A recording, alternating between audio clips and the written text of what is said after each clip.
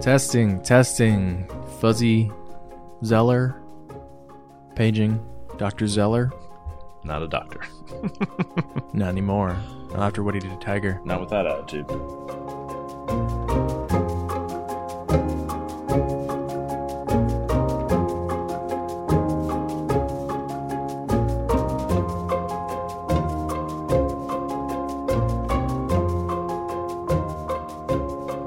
Live from the Mundangerous Apartment of Brass in New York City, I'm your host Shane. And I'm your host Ishan. And welcome to episode 84 of Total Party Thrill, a podcast for game masters and players where we discuss our campaigns in order to inspire yours.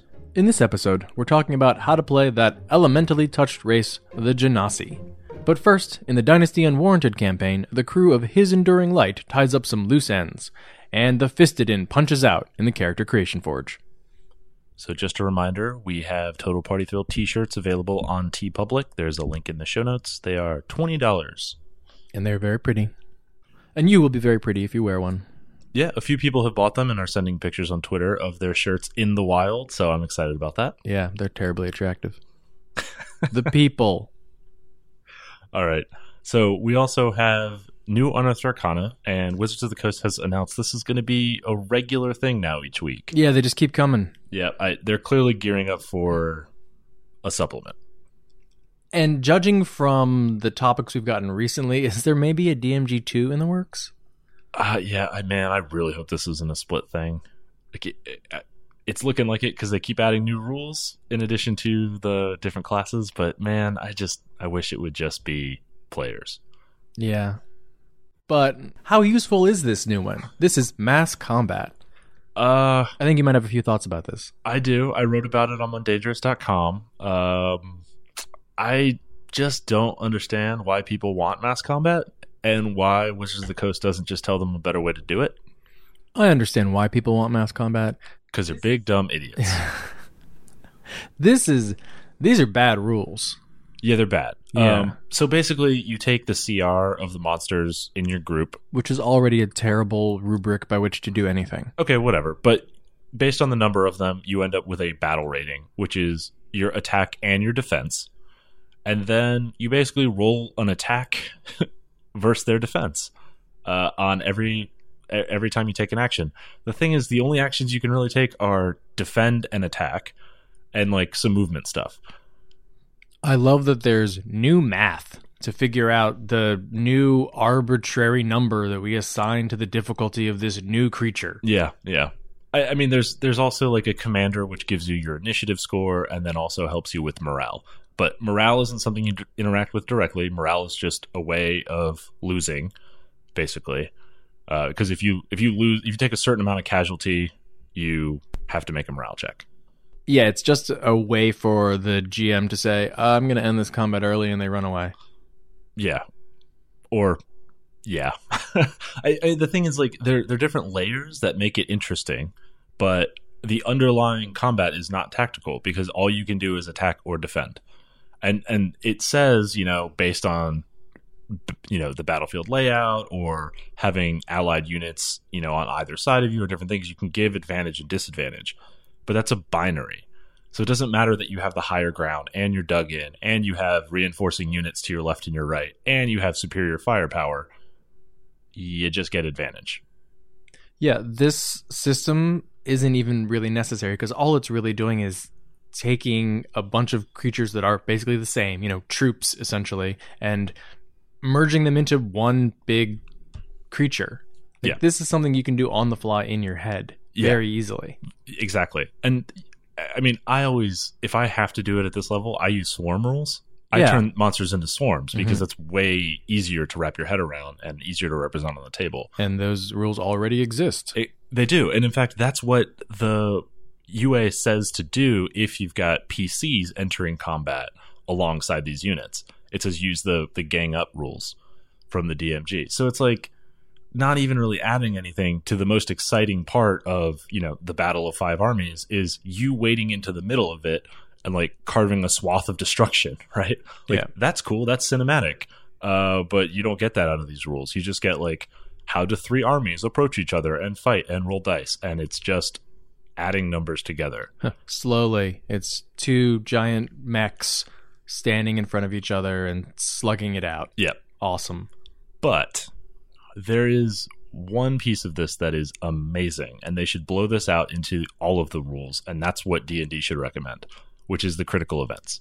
Because that's how you make mass combat really cool. When you have two armies facing off against each other in this brilliant, bloody battle, it's a question of what do you do as the PC to tip the balance in your favor, right? Like, what are you doing? Are you infiltrating behind enemy lines and sapping their supplies? Are you assassinating their general?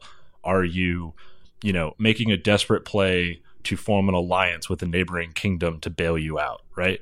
Those are the cool things, like, are you making the Death Star trench run in the midst of this naval fight?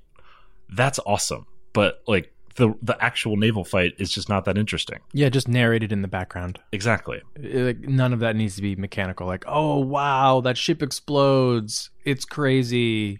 You can feel the heat coming off it. Well, the ship exploding might be the complication that puts you into action, right? But that's the narration. That's what makes the story. Yeah. Or 10 ships are exploding in the background. Whatever. Right. Mechanically speaking, it's still at character scale. Exactly.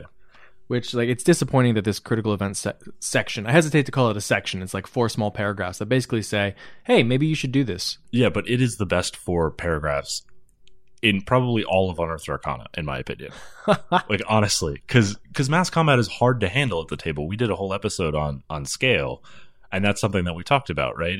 And it's something they mentioned in this article too, is like the difference between being at 30,000 feet watching armies fight and being at 20 feet watching a character fight. I'm glad they mentioned it. There's just no advice here. That's true.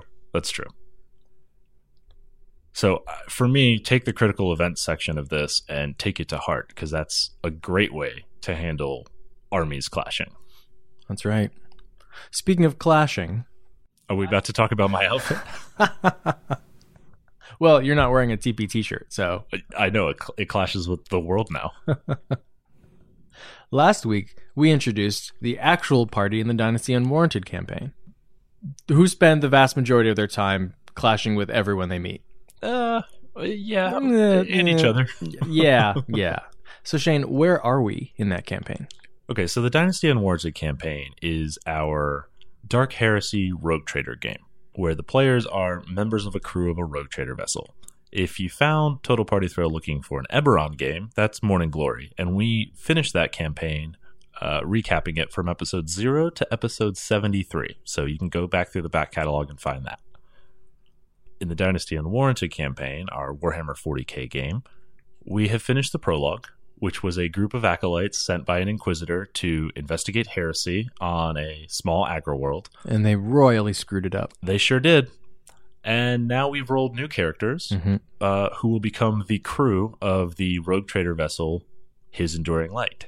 So we've met the party. That's Doc, the Explorator and part-time Medicae, Draco and Trank, the Arch-Militants, Echo, the Voidmaster, Flare, the Astropath, and Trix, the Seneschal. And they all basically are the command squad of the Rogue Trader, Elias Lionheart, who... he's weak-willed, to say the least. And old. And kind of a failure. Yeah. Like, at everything. And doesn't really leave the ship or really his room ever. Yeah, he's pretty unambitious. And like, he's pretty sure he's about to lose his warrant of trade, so he just doesn't care anymore. He's really kind of the ideal GM NPC if you're a player in a party. Yeah. It's like, you guys run things, just don't screw it up too bad. Well... Whoops. Just make sure I always have fresh anisec, please.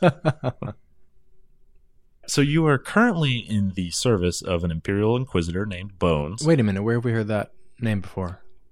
Well, Bones sent the team of acolytes down to Agriworld. Yes, indeed he did. And he pressed you into service to deliver them to the planet. Mm-hmm. And, you've been reporting back on events, and he's figured out that, wow, this was a royal screw job. Yep. That team that you assembled. Idiots. So what did he tell you to do? He told this new party to kill the old party. Which is convenient as a GM. And also terrifying as someone who had helped create members of that party.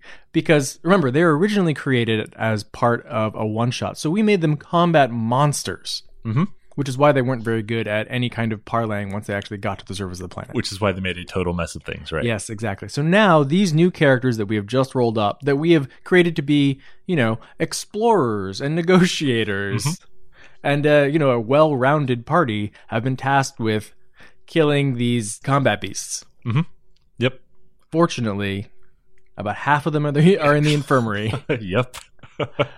And we have the element of surprise. Of course, 2 of them are assassins, and right, yeah, in pretty good condition. Yeah, so you've decided that you'll take out the 3 members of the acolytes that are in the Medicaid recovering, figuring you'll have the element of surprise, while the remainder have finished their work and are returning up to your ship from the surface.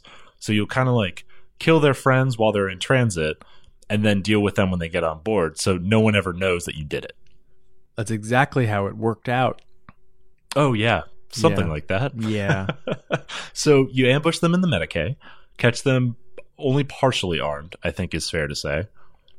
I mean, yeah, we built characters who are also paranoid. Yeah. So even undergoing surgery, they still were armed. That was my favorite part. It was just like, wait, they would not have done that. And I was like, really? And like, they would have done that. Yeah, they absolutely would have done that. I will say, when my character, Trank, new character, Trank, who is an assassin and head of security on the ship, once we, as a party, found out that, we're supposed to, kill our old party, the only thing I wanted to have happen is to have my new character kill my old character. Uh-huh. And we'll find out if that worked. So you guys initiated the ambush and started trading wounds pretty heavily. And I mean, they were fighting back hard. Yeah, that's what they were built for. That's all they could do. Right. And I think what happened is you had killed one character, Kat, and she had been fully equipped. Seeing the situation turn against them, grossly outnumbered and down one ally, your old character, Friends Job, pulled a grenade off of her body. Yep. And proceeded to do the exact thing that had put him in the Medicaid in the first place. A grenade cascade. Triggered a grenade cascade. Yeah. So that fried the party, and I mean, mostly himself as well. But it did set off a strange event as well, didn't it, Ishan?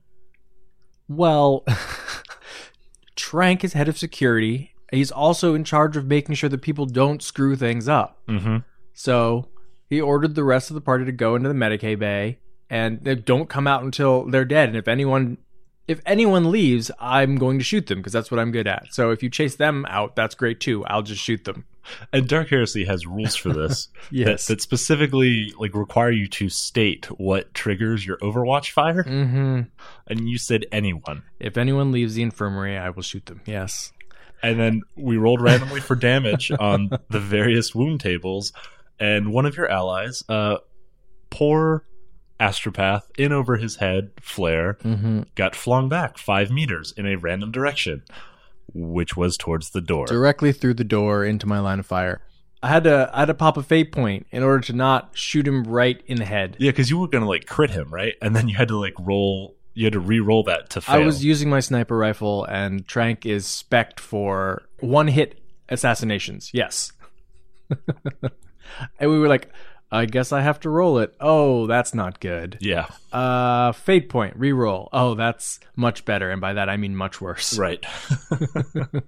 So you pulled that shot, managed to miss your friends, dealt with the exploded Medicaid. I think you guys then just kind of had mop-up duty because the survivors were pretty weak, and you guys were way worse off, multiple burn fate points. Yeah, and we decided that, the rest of the people who are heading back to the ship from the surface of the planet, let's just chalk up the shuttle as lost and just blast it out of the void.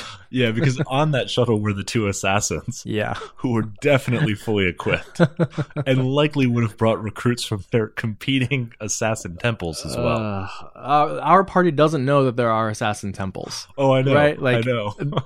Players at the table, we know. Yeah. Which is why I hate this planet. You should hate the GM, not the game. All right, so having met the requirements for Inquisitor Bones, you feel like job well done. You know, one shuttle, one Medicaid down, but otherwise, you're alive, you're intact. Let's go loot the bodies. Yeah, but they blew up. Well, they had quarters on the ship, so you figured, let's see what they left behind. Traps. So many traps. And we'll find out what happens next week. All right, so this week we are continuing our series on playing non-human characters. We were going to cover halflings, but we did have a timely request on Twitter to talk about Genasi, which actually is one of our favorite races. Shane, you're actually playing one right now. Yeah, I didn't know it was my favorite race because I never really thought about Genasi until I had the opportunity to play one in Dark Sun, and now I really like them. That just shows your privilege. That's true. I am privileged to not have hair that's on fire. So do 5th edition Genasi, do Fire Genasi have like hair on fire? Because they used to have like their hair is flames. They can, yeah. That's like the most extreme expression of elemental. And like the most subtle is it's just like kind of a glowing red. Awesome. All right, so what the hell are Genasi? So they're plain-touched humans who have elemental in their bloodline.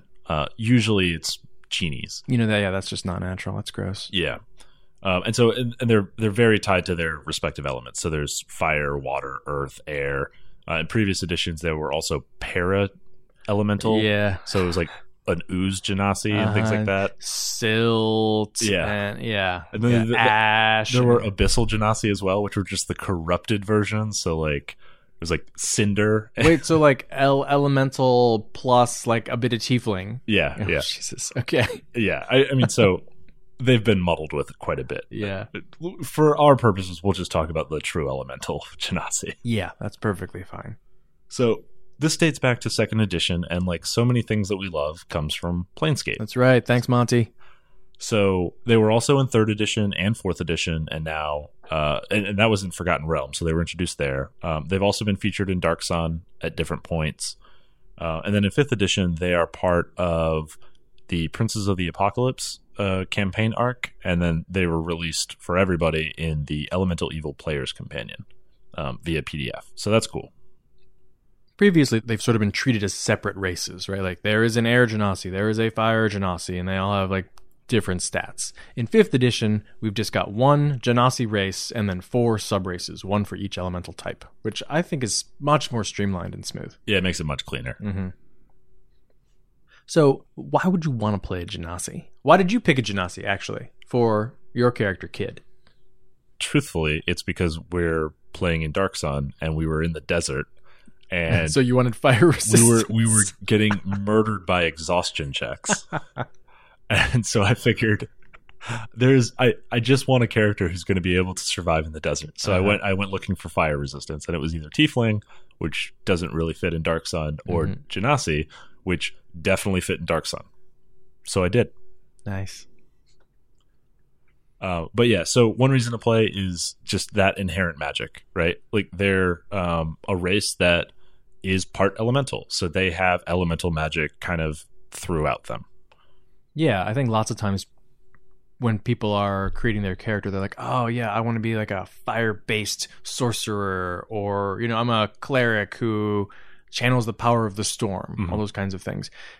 And that works, you know, just fine for any kind of race. But as a Genasi, you can start right off the bat, you know, at first level, or really from birth, as someone who is innately tied to one of these elements. Mm-hmm. It's also really great if you want a character who only knows part of their heritage, right? Because a lot of times in the story of it, right, the elemental doesn't stick around to be a parent. so you might have a mother, but no father. Or you have a father who raised you, but no mother. Yeah. Great granddad had an earth elemental fetish. Yeah, exactly. Yeah, and sometimes it's not necessarily like a coupling. Sometimes it's just, you know, the magic of the plains seeps into an area, and like pregnant women give birth to Genasi. Yeah, I think that's how it's supposed to be in Dark Sun, because they're seen more as like omens and like blessed by the elementals.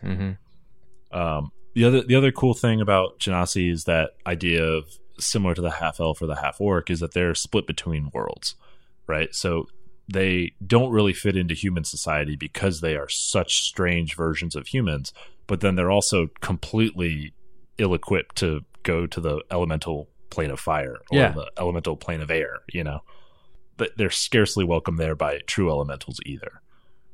So that leads to, like exiles or characters without a native homeland, or the sort of wanderer and searcher who's just looking for a place in the world and is perfect for an adventurer. Yeah, you're like murder hobo to the core.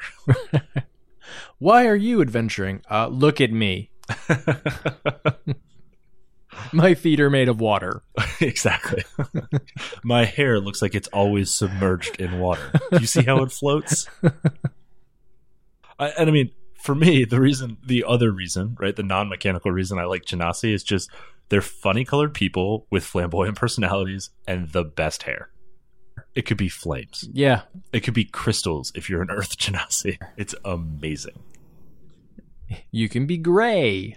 Or red. Or blue. Blue is cool. Earth elementals are green. Yeah. If you want to look weird. But still be human. And not necessarily want to be like touched by evil. Right. Or, half dragon. Yeah. Genasi's the way to go. Exactly.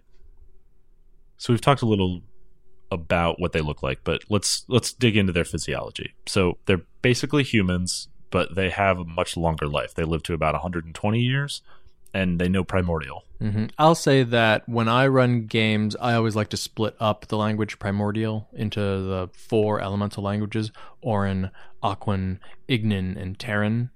And so, like, I would give a particular type of Genasi just that one language. Yeah. More work, but I find it more fun. Sure. And then stats-wise, they all get a +2 bonus to Constitution, and then they get a +1 based on which element subrace you choose. And it follows pretty much like you think it would. Air gives you Dex, Earth gives you Strength, Fire gives you Intelligence, and Water gives you Wisdom. I think Fire Intelligence, that pairing is like the only one where you're like, oh, okay, not Charisma? Yeah, I would have thought it was Charisma, but it's fine. Yeah. And then you get some sort of interesting adventuring types of abilities based on your element. So an Air Genasi can hold their breath indefinitely. I like that they didn't say you don't need to breathe. It's that you can hold your breath. So if you fall unconscious or you're incapacitated, you naturally begin to breathe. Because like you're an Air Genasi, you need the air, but you can will yourself not to. Mm-hmm. Earth Genasi ignore difficult terrain made of earth or stone. Fire gives you dark vision. Although it is red and black? Yeah, it's like grayscale, but instead of white, you get red. It's like a gray tinted or red tinted grayscale. And then fire resistance. And Water Genasi get acid resistance. Because there's no resistance to water. They can breathe underwater, and they get a swim speed. And then they also all get an inherent spell casting. So generally it's once per long rest. So air can cast Levitate, earth can cast Pass Without Trace, which is like melding into stone, basically. Yeah, it's an interesting way to sort of flavor that, right? Because it's a stealth bonus. Exactly. Fire gives you the Produce Flame cantrip, which is kind of funny because it mostly gives light, which you don't need because you have dark vision, but it can be used as an attack as well. And then they also get Burning Hands as a first level spell. And then Water gives you the Shape Water cantrip, and then they can cast Create or Destroy Water as a second level spell. Yeah, these are mostly flavor abilities, but in 5th edition, all the racial spells that you get tend to be. Yeah, I mean, Burning Hands as a first level spell is useless by like 5th level. So you can burn all your papers. Yeah, I mean that's when it. The cops come. Right. Yeah. Let me burn down this library. So for your Genasi, when you're deciding what exactly they look like, it totally runs the gamut. You can basically make them as crazy looking as you want.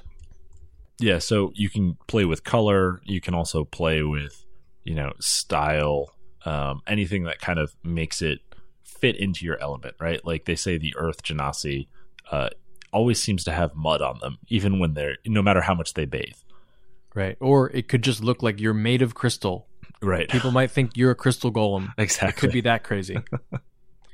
Yeah, you can definitely pick sort of an elemental appearance that makes it very, very clear that you're not human. Right. I mean, or it can be more subtle. I think the intent, though, is that you don't pass as human. Mhm. Like you definitely look unique from a lineup of humans. Although I like the idea of a Genasi who like wants to pass and like does a lot of things to sort of, you know, get around it. Like has an iron skull cap that they always wear. Yeah. You know, hide the fire hair. Or like just constant disguise self. And then they sometimes have these, you know, smaller kind of flavor traits. So the air Genasi has like a faint breeze that seems to always surround them. Or like, yeah, I like the idea of like the model walking down the street who has somebody like walking in front of them blowing the fan in their face, so their hair is always just like perfectly tousled in the wind. Air Genasi. That's an air Genasi. Yeah. Fire has the faint smell of brimstone. And as we talked about earlier, water elementals, like their hair water Genasi look like their hair is submerged, so it's just kind of free floating. That's weird. Yeah, that one's kind of weird. Medusa! Yeah, that'd be quite unsettling, actually. So how about Genasi culture? Is there a Genasi culture? Well, I'd say there's sort of like 4 Genasi cultures.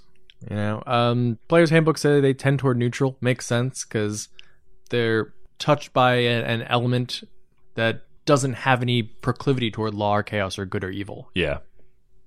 I would say there's not really a Genasi society, though, right? Because they're not really welcome in, as far as elementals even have a society, they're not really welcome there. And they're so rare in the world that it doesn't really speak of Genasi kind of pairing up and forming groups.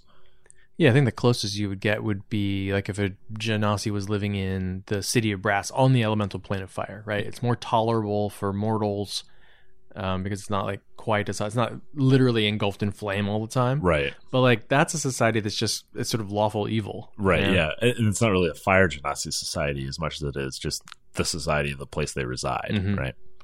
So, and I think that's the takeaway, is that they're going to definitely mirror wherever they're from. They're going to mirror that society's reaction to them.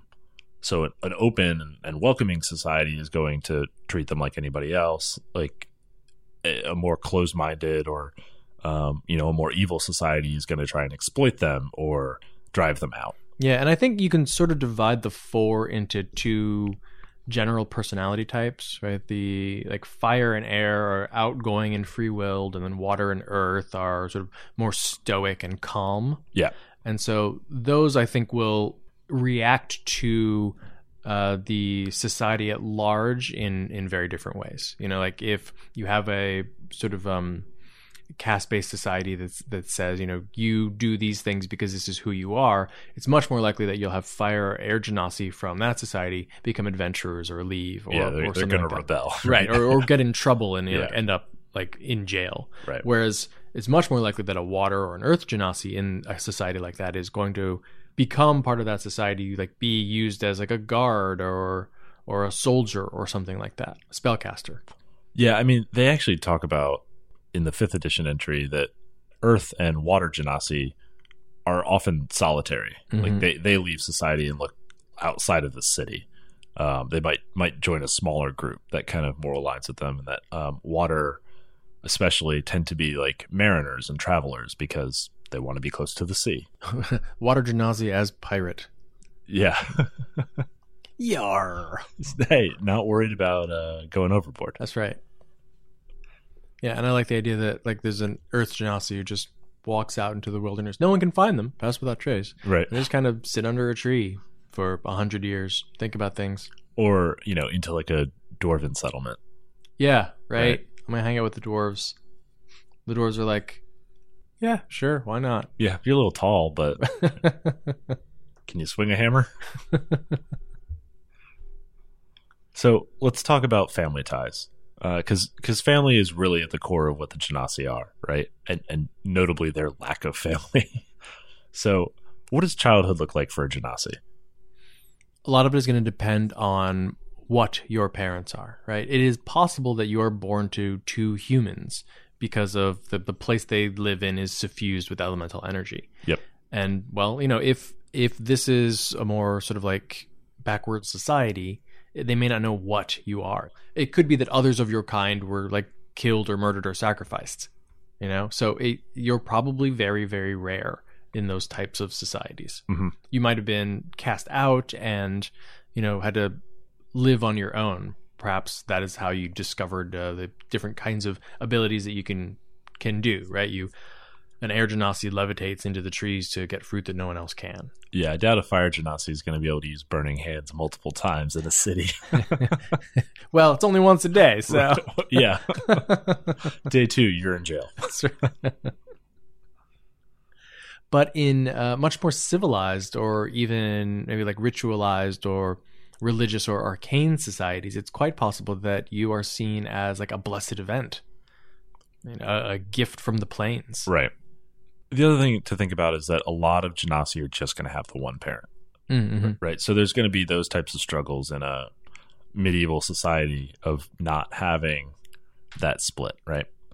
So any type of kind of orphan story or, seeking out that second parent would make a lot of sense for a genasi child as well. I think it's also likely that a genasi ends up being raised by an organization. Yeah. Maybe even in a society where they're seen as a good omen, maybe they're taken away. Yeah. Also, if you have churches that, religious affiliations to elements, mm-hmm. That organization might want to take in a genasi as well. Maybe a temple devoted to the elements. Right. Maybe specifically evil elements. I don't know if you've ever heard of that. I don't know. I feel like somebody went back there at some point. That temple of evil elements. I guess we'll never know. So maybe you didn't have a great family life, or maybe you didn't really know your family, but what if you want to make a new family? How to genasi romance? It's probably difficult. When you're like persona non grata in a lot of societies, it's hard to find a mate. And literally my hair's on fire. Yeah. Yeah, I think that there's also a divide between air and fire, right? And their kind of tendency towards flamboyancy and their feelings of superiority and wanting to flaunt that superiority. I think it's going to be a lot more difficult to find somebody who's on board with you versus like earth and water, who are kind of more withdrawn and would shy away from that kind of boldness of feeling. Yeah, not many chances to meet people 100 feet underground. Right. Except the Svirfneblin. Sexy, sexy Svirfneblin. Yeah. Great.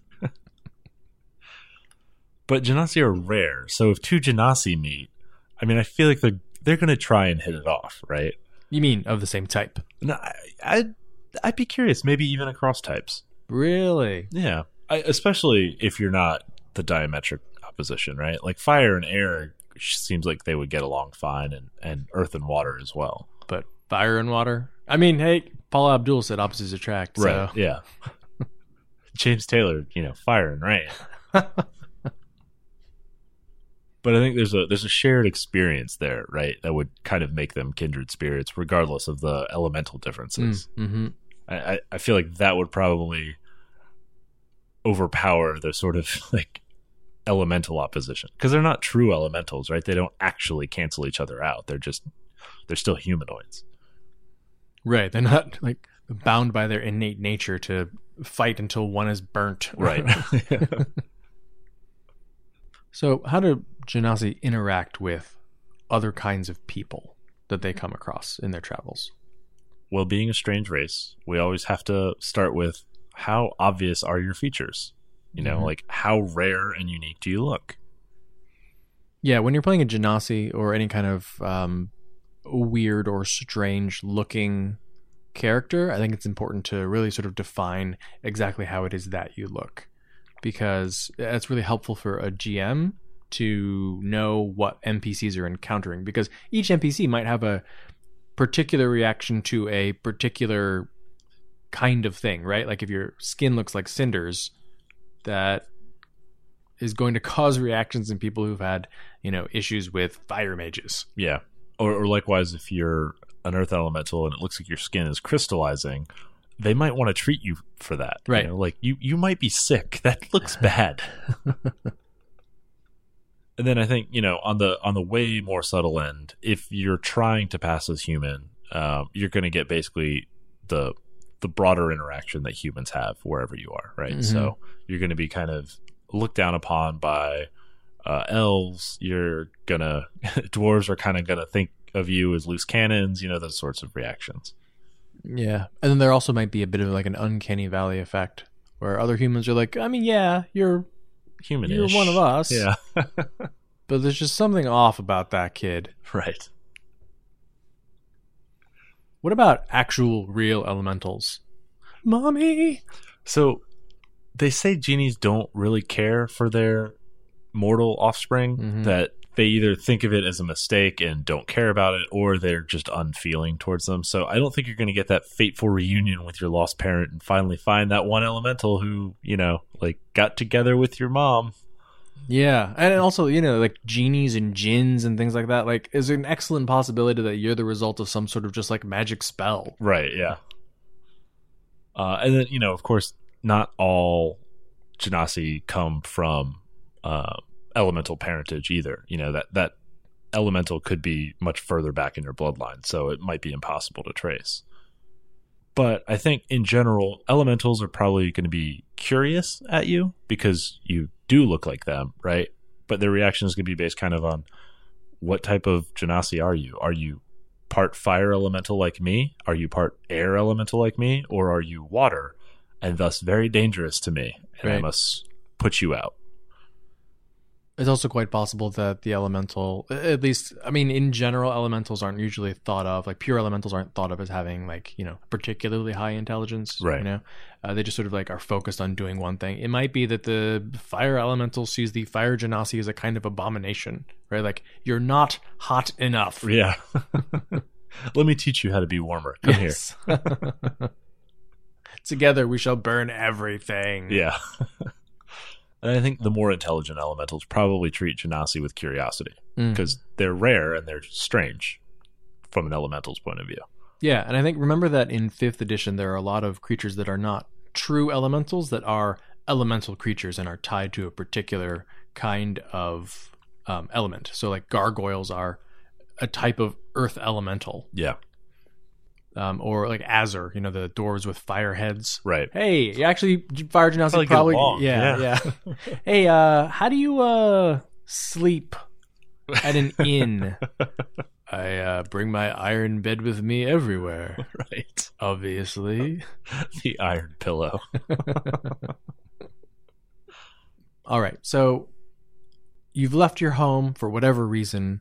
You've become an adventurer. You are wary of interactions with new people because you never really know exactly how they're going to respond to you. But what if you finally attached yourself to a real adventuring party? How do you get along with them? Certainly they think you're weird. In 5th edition, there's a sidebar that describes the personalities of each type of Genasi, and I kind of don't like it because it really focuses on some party unfriendly qualities. Like it talks about, the air elementals are haughty because they're proud and they think they're better than everyone, that earth elementals are very reserved, and that fire elementals have quick tempers, which I get are sort of matching the elementals behind them, but also like you don't want to become this like overbearing, like invalidating other players' choice, right? Because like, oh, I have a quick temper, so when they insult us during that negotiation, I try and cut his head off. It's like, all right, but we were trying to have a negotiation here, like we're not going to bring you around if you're going to be a powder keg. Because you'll ignite it because your hair is made of fire. Kaboom. Yeah. Dude. I think we talked about character growth before. Like maybe this is something that happens at like levels 1 or 2, but the level's most likely to get you killed. Great. I mean, that's when the barbarian is probably going to run into combat and the paladin is going to smite anyone that pings his evil.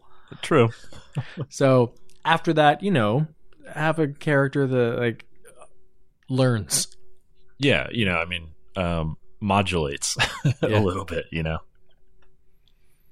Also, remember that the racial personalities are massive stereotypes in the book, right? So it's quite possible that your Genasi plays against type or, adjacent to type. It doesn't act like this, but knows that, the majority of my people, like Fire Genasi, we're pretty brash tempered, I don't want to be that. I don't want to do that. But yeah, I understand how sometimes it's difficult to deal with. Or even if you're playing in type, make sure that you're playing it in a party friendly way. So like that bad temper, right? It's like I get angry, I'm about to scream, I walk out of the room. Instead of I'm getting angry, I'm about to scream, I pull my sword. Right? It's like highlight how you're focusing on fighting against that stereotype, right? Yeah. Or maybe you're the one who's always advocating, no, we should attack. That's what we should do. But you don't do it on your own. Yeah, exactly. My vote is attack, duh. Right. What do you want to do? Attack? Okay, cool. Within the party, canny PCs can also kind of take advantage of the strangeness of their ally, right? Like their appearance might be unsettling to somebody who's not familiar with Genasi, or it might elevate their standing in certain circles. We talked about temples that are dedicated to elementals. But even more benevolent temples as well. Yeah, I think that people who aren't necessarily familiar with Genasi don't necessarily know their abilities, right? And if you look human-ish, there's a lot of things that you can do. Like a water Genasi can pretend to have drowned. Yep. Look what you did to our companion. Yeah. I cannot believe this. Certainly we are due recompense.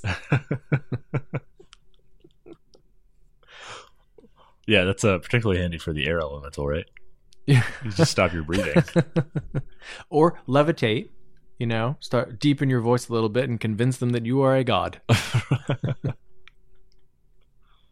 In some settings where Genasi are viewed positively, like Dark Sun, it might be a boon to the group just to have a Genasi nearby, right? They might get favorable reactions in general to anything that they do because they're acting under the purview of a Genasi.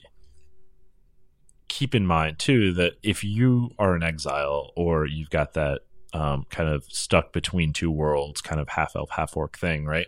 The group that takes you in and accepts you is going to be the one you're most loyal to, right? That might actually replace your own family connection because they genuinely like you. And that doesn't happen a whole lot for people whose heads are on fire or whose skin looks like metal. Unless, of course, you meet some of those other weird races out there that might have similarities to you. Yeah. Maybe the Fire Genasi get along really well with the Azure. Air elementals might get along really well with other creatures that naturally fly. Yeah, like Aarakocra or... Winged tieflings. Winged tieflings, yeah. Paterans. Paterans, yeah. Or it could just be professions, right? Sailors love water Genasi.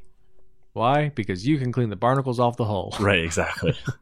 A group of elves or dwarves would probably be pretty partial to an Earth Genasi who probably shares similar objectives, right? Leave us alone and keep the Earth safe. Yeah, it's great to have, an Earth Genasi take up home near the base of your tree house. Yeah. A firm foundation. That's right. It doesn't bother us. We don't bother it. Keeps the humans away. Right. So, what are some reasons for adventuring? What sets you on that path in the first place? Well, like we said, you might not have any other option. You could have been kicked out and you might be homeless. Weirdo. Yeah, if you have a lousy childhood and you're tough enough to survive it in an uncaring fantasy world, then you're probably tough enough to survive adventuring too. You're also capable of doing things that other people aren't, which makes you a boon to a party. Yeah, you already mentioned the old, oh no, you drowned our friend deception. But that's also just, useful if you are worried about, maybe a sunken temple that you're trying to raid for gold. Certain areas require you to be able to swim and get underwater. It's certainly an advantage to have a native swimmer doing that. Yeah.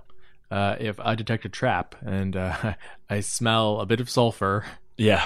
Or maybe bat guano. Right. I'm asking the Fire Genasi to go check it out. Exactly. I think it's also fair to have a Genasi who's seeking the truth about their elemental heritage, trying to figure out what that is and understand it and understand what they are. Because it's unlikely they're going to be able to find anybody who really knows. Yeah, but in a traditional sort of D&D fantasy setting, when each of these elements has certain proclivities or even mysteries about it, it's certainly something that can become an object of, well, I mean, maybe worship, right? But probably more just, interest or fascination for someone who sort of has it running literally through their blood. Like reverence almost. Yeah.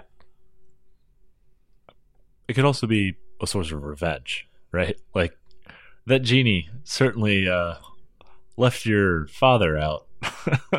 Like, left him with a kid to raise and didn't bother showing up to help, so never sent me a birthday card. Look at everything I've had to deal with. Look what you did to me. Exactly, yeah. The highly solipsistic Genasi is going to be quite dangerous. Yeah, probably air. Yeah. Air Genasi.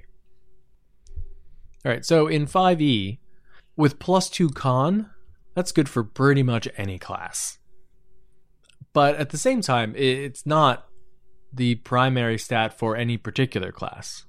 The only thing I really think of is like barbarian, which is sort of odd. Like all Genasi are like pretty good barbarians. Yeah.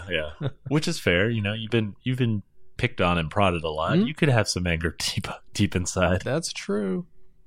A levitating barbarian? Oof. Yeah. I like the flaming bear totem. Yeah. Right. I set my hide armor on fire. Exactly. So Constitution is also super helpful for casters. First of all, because they have generally lower hit points, but then also because they're making concentration checks. So it's going to give them a better con save. So that's handy as well. But then, each elemental type gets a +1 in a different stat. So their effectiveness mostly ties to that secondary stat. So, Air Genasi get a bonus to Dex, so any Dex heavy class like Monk or Rogue is going to be a natural fit. Earth gets +1 to Strength, so Barbarian, Fighter, Paladin, any of those melee classes are great. Yeah, I especially like it with Vengeance Paladin because it's really dependent on extra damage from Hunter's Mark, which requires concentration. So the con bonus is doubly effective if you're maintaining concentration. Because it's intelligence-based, the Fire Genasi is great for Wizards and also Eldritch Knights. Less helpful for Arcane Tricksters because your head gives off light. Yeah. It's hard to stay hidden. Iron Skullcap. Right. And then the Water Genasi with Wisdom bonus is great for the Cleric and Monk. And the Caster Druid, it's less useful for the Moon Druid because it diminishes the value of your utility shapes. Although I will say, if you are a Genasi who hates that you are what you are, turning into a normal animal might be very appealing. Yeah, that's actually kind of funny to think about, that a druid changing shapes would probably be less rare and off-putting to people than a Genasi. Yeah. So in your beast shape, you're actually better understood and liked. Yeah. That's a cat. Right. Not a cat on fire. Exactly.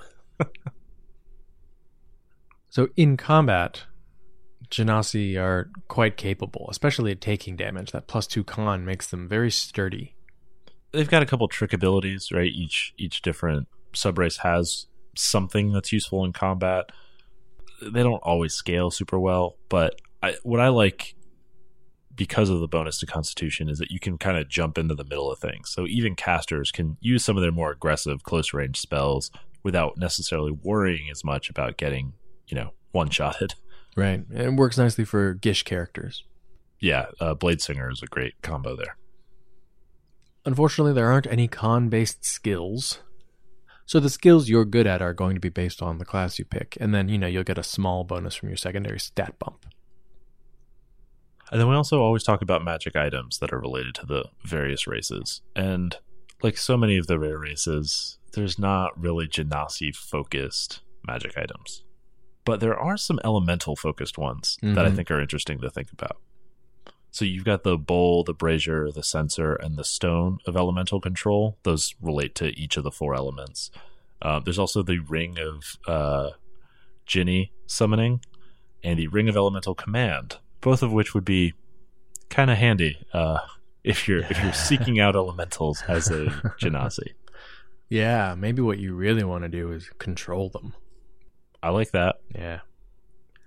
None of them are particularly tied to Genasi, but it's an easy conversation to have with your GM. Or if you are a GM and you have a Genasi player, it's pretty easy to say, no, that Ring of Elemental Command works on you. Oh, that's not fun. Don't get it as a legendary item, so. Or maybe it can work on you, yeah. right? Like, you can break free of it because, like, you're just half. Right. And then the other thing I like to think about as a Genasi who might be looking for information about elementals is you could become a collector of these types of magic items, right? Like, in seeking to understand, you're also accumulating these trinkets that help you. And then I also like the elemental gem, which is basically like a single shot use of conjure elemental, because there's, an elemental trapped inside this gem and you break it to free the elemental. But I like the idea of the bitter Genasi trying to find their elemental parent and then trap them in a Pokeball. So you want to craft the elemental gem and then trap them inside. Yeah. In Eberron, I could see Genasi trying desperately to learn the skills of elemental binding.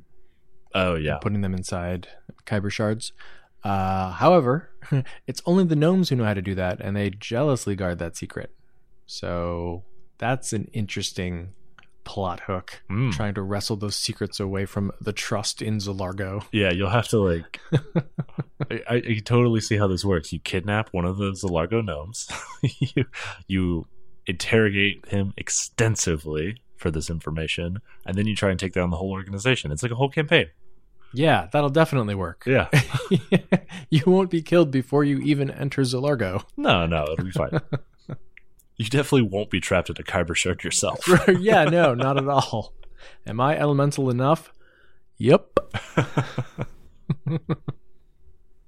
So we've talked a little bit about my Dark Sun character, Kid, who's a fire Genasi and is a fine omen for the mercenary company that we're a part of, and sort of that's his main role. That's why he's welcome, is because he is a Genasi. But so bright. Quite bright. He's the smartest one in the party. Yeah, and too bright. Have you ever played a Genasi? I actually haven't. I've never had a Genasi character. Although I've always considered it. Because I like the idea of it. I like the sort of like strange looking people with weird heritages.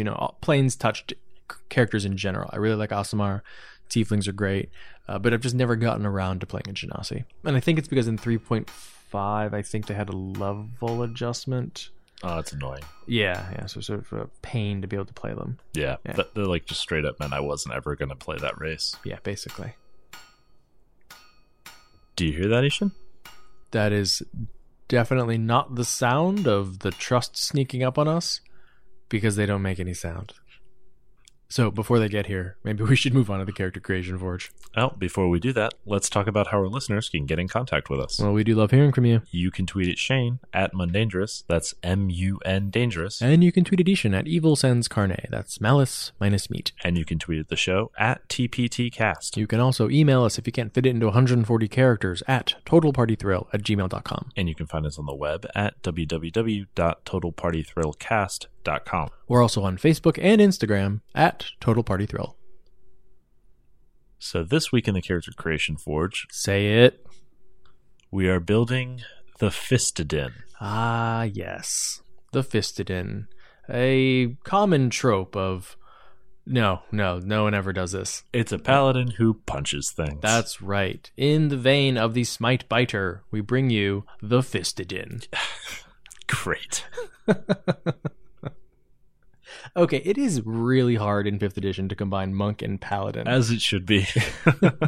You've got all of these incompatible abilities, right? Like monks can't wear armor at all, but paladin gives you all the armor and the shields and doesn't do anything with dexterity, which is why you need that armor and shield. And the monk is all dex, and their stats are all garbage: dex, wisdom, strength, charisma. And note, they are the only two classes where you need more than one stat at 13 in order to multi-class into it.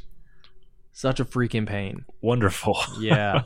Also, they have redundant abilities. Like, they both get extra attack, and they both get immunity to disease. It's just like, oh, well, this is great. At this level, I get something I already have. Right. So it's complicated. All right, so where do we land? The build is Open Hand Monk 8, Devotion Paladin 12. All right, and you mentioned the multi-classing requirement, so I'm guessing we're going to focus on Monk and go Dex Wiz, so we're going to start Paladin and avoid needing Strength or Charisma. Well, we're probably going to want the Charisma, a little bit of Charisma anyway. You've got that saving throw bonus that is going to be nice for you. But basically, if you start as Paladin, then you can definitely avoid the Strength requirement. Maybe you have a 13 Charisma, maybe you don't. Whatevs. Okay. But then after that, yeah, you can get right into Monk with Dex Wisdom, both of which you're going to need because you can't wear that armor. Right. And have any usefulness as a monk. You can't use that shield. Yeah. So you're really going to need that Wisdom, plus all of your monk abilities key off of that Wisdom. So you get the traditional monk goodies, slow fall, step of the wind, all that kind of stuff. But the main thing that you really, really want is flurry of blows. And then also martial arts, if you run into key points or you don't want to spend key, as a bonus action, you just make an extra attack. Yep. So you're making a bunch of attacks. Yep. What can you do when you make those attacks? I hear Paladins have this smite ability. Huh. That's interesting. The thing that usually holds a Paladin back in terms of like their damage output is they attack twice, and so they can smite twice. Mm-hmm. But when you attack 4 times... you can smite 4 times. That's right. I mean, at least until you run out of spell slots. Yeah, which is going to be fast. Yeah. we made a glacier cannon. Right. Lower AC. Yeah. But man, so much output. We're going open hand, which means that you've got that opportunity to force a dex saving throw, or else they drop prone. So in your first attack, you're going to want to hopefully knock them prone, and then all your other attacks get advantage. I think you can trigger your open hand and a smite on the same attack anyway. Yep. So nothing holding you back. That's right. Open hand, smite, hopefully drop them. All the others then come with advantage, which means you're obviously more likely to hit, but then more likely to crit as well. And anytime you crit, you want to smite. Oh, absolutely. So if you really needed to, you could, hit 4 times, smite 4 times, with an excellent chance of getting a crit in there somewhere. Mm-hmm. So you'll also end up being immune to disease twice, or of protection. Actually, just once. Oh, okay, we did that one. We didn't double up on. We avoided it. Okay. You'll get Order of Protection, which will boost saving throws for your allies and yourself, and then you are immune to Charm and Frighten effects. As are your allies within 10 feet of you. So you're actually much more party-friendly than a traditional monk is. And at level 11, as a paladin, you'll get an extra D8 on every attack, which is better than going more monk to get higher fist damage. You do a D6 with your fist. A few more levels of monk, you could get to D8, but I'd rather have a full extra D8. Yeah, exactly. And then, of course, normally you go like Vengeance Paladin when you want to do a bunch of damage on every attack because you get Hunter's Mark, but we've already got the Divine Favor spell, which is going to add a D4 to every attack. It's only concentration a minute, but you don't need to switch targets, which is nice. And that way we get all the devotion goodies like the Charm immunity. All right. So, you're a punching paladin. How did you get here, Ishan?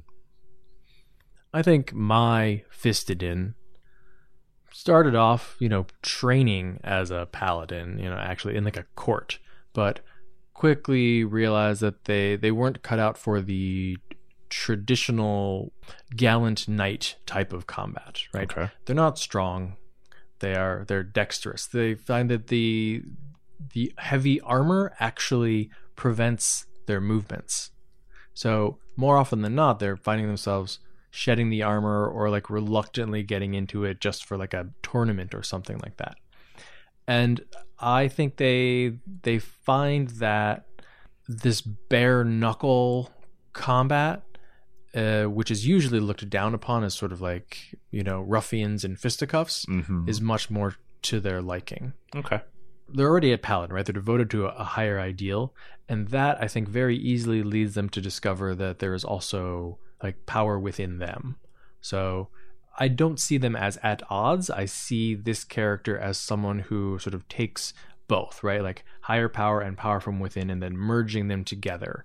The honor comes from bearing yourself, right? Stripping down the armor. I don't need the protection of metal. I don't need steel in my hand. In fact, I will take down evil with the strength of my own arm. Oh, okay. All right, I buy that. What about your Fistadin? So I'm still a little inspired by last week's Arena Battles episode. So my Fistadin is a gladiator by background who is a paladin of Cord. Oh, I like it. So Cord being the god of, well, gladiators, warriors, wrestlers, those types of things. As a gladiator, it's always useful to be able to use your hands. So rather than relying on whatever random weapons are thrown into the pits, you can always have something dangerous. And so, you begin down that path, but as you devote yourself to Cord, you're kind of receiving that divine spark. So when you eventually leave the gladiatorial path, which would happen, say about level 1, you've got a little bit of that, like, kind of protect the weak, right? Like if gladiators are a noble profession who entertain the masses, they also have a responsibility to protect those that aren't ready for the pits. And so you help your allies around you by becoming a paladin of devotion, because it's a noble craft. It's a trade. It's not just a blood sport to a follower of Cord. Plus, also, Cord loves it when like sweaty people wrestle each other. Exactly. Yeah. That's the best way to give your aura to somebody, I think. Stay close. No, closer. All right. If you want to support the show, the easiest way to do that is to leave us a 5-star review on iTunes. If you're willing to help us out, we'll read your 5-star review on the air. You can also find us on Stitcher. It's like a Pandora for podcasts. If you like or favorite us there, the algorithm will help other people find us. And what do we have planned for next week's episode? We're talking about the Goldilocks levels, that sweet spot, those middle levels when characters are powerful but not game-breaking. And in the Character Creation Forge, we are building Conan. The Barbarian? The Adventurer? The Destroyer? Yeah, all of the above. Okay. Well, that's it for episode 84 of Total Party Thrill. I hope we've lived up to our name, but either way, I'm Shane. And I'm Ishan. Thanks for listening.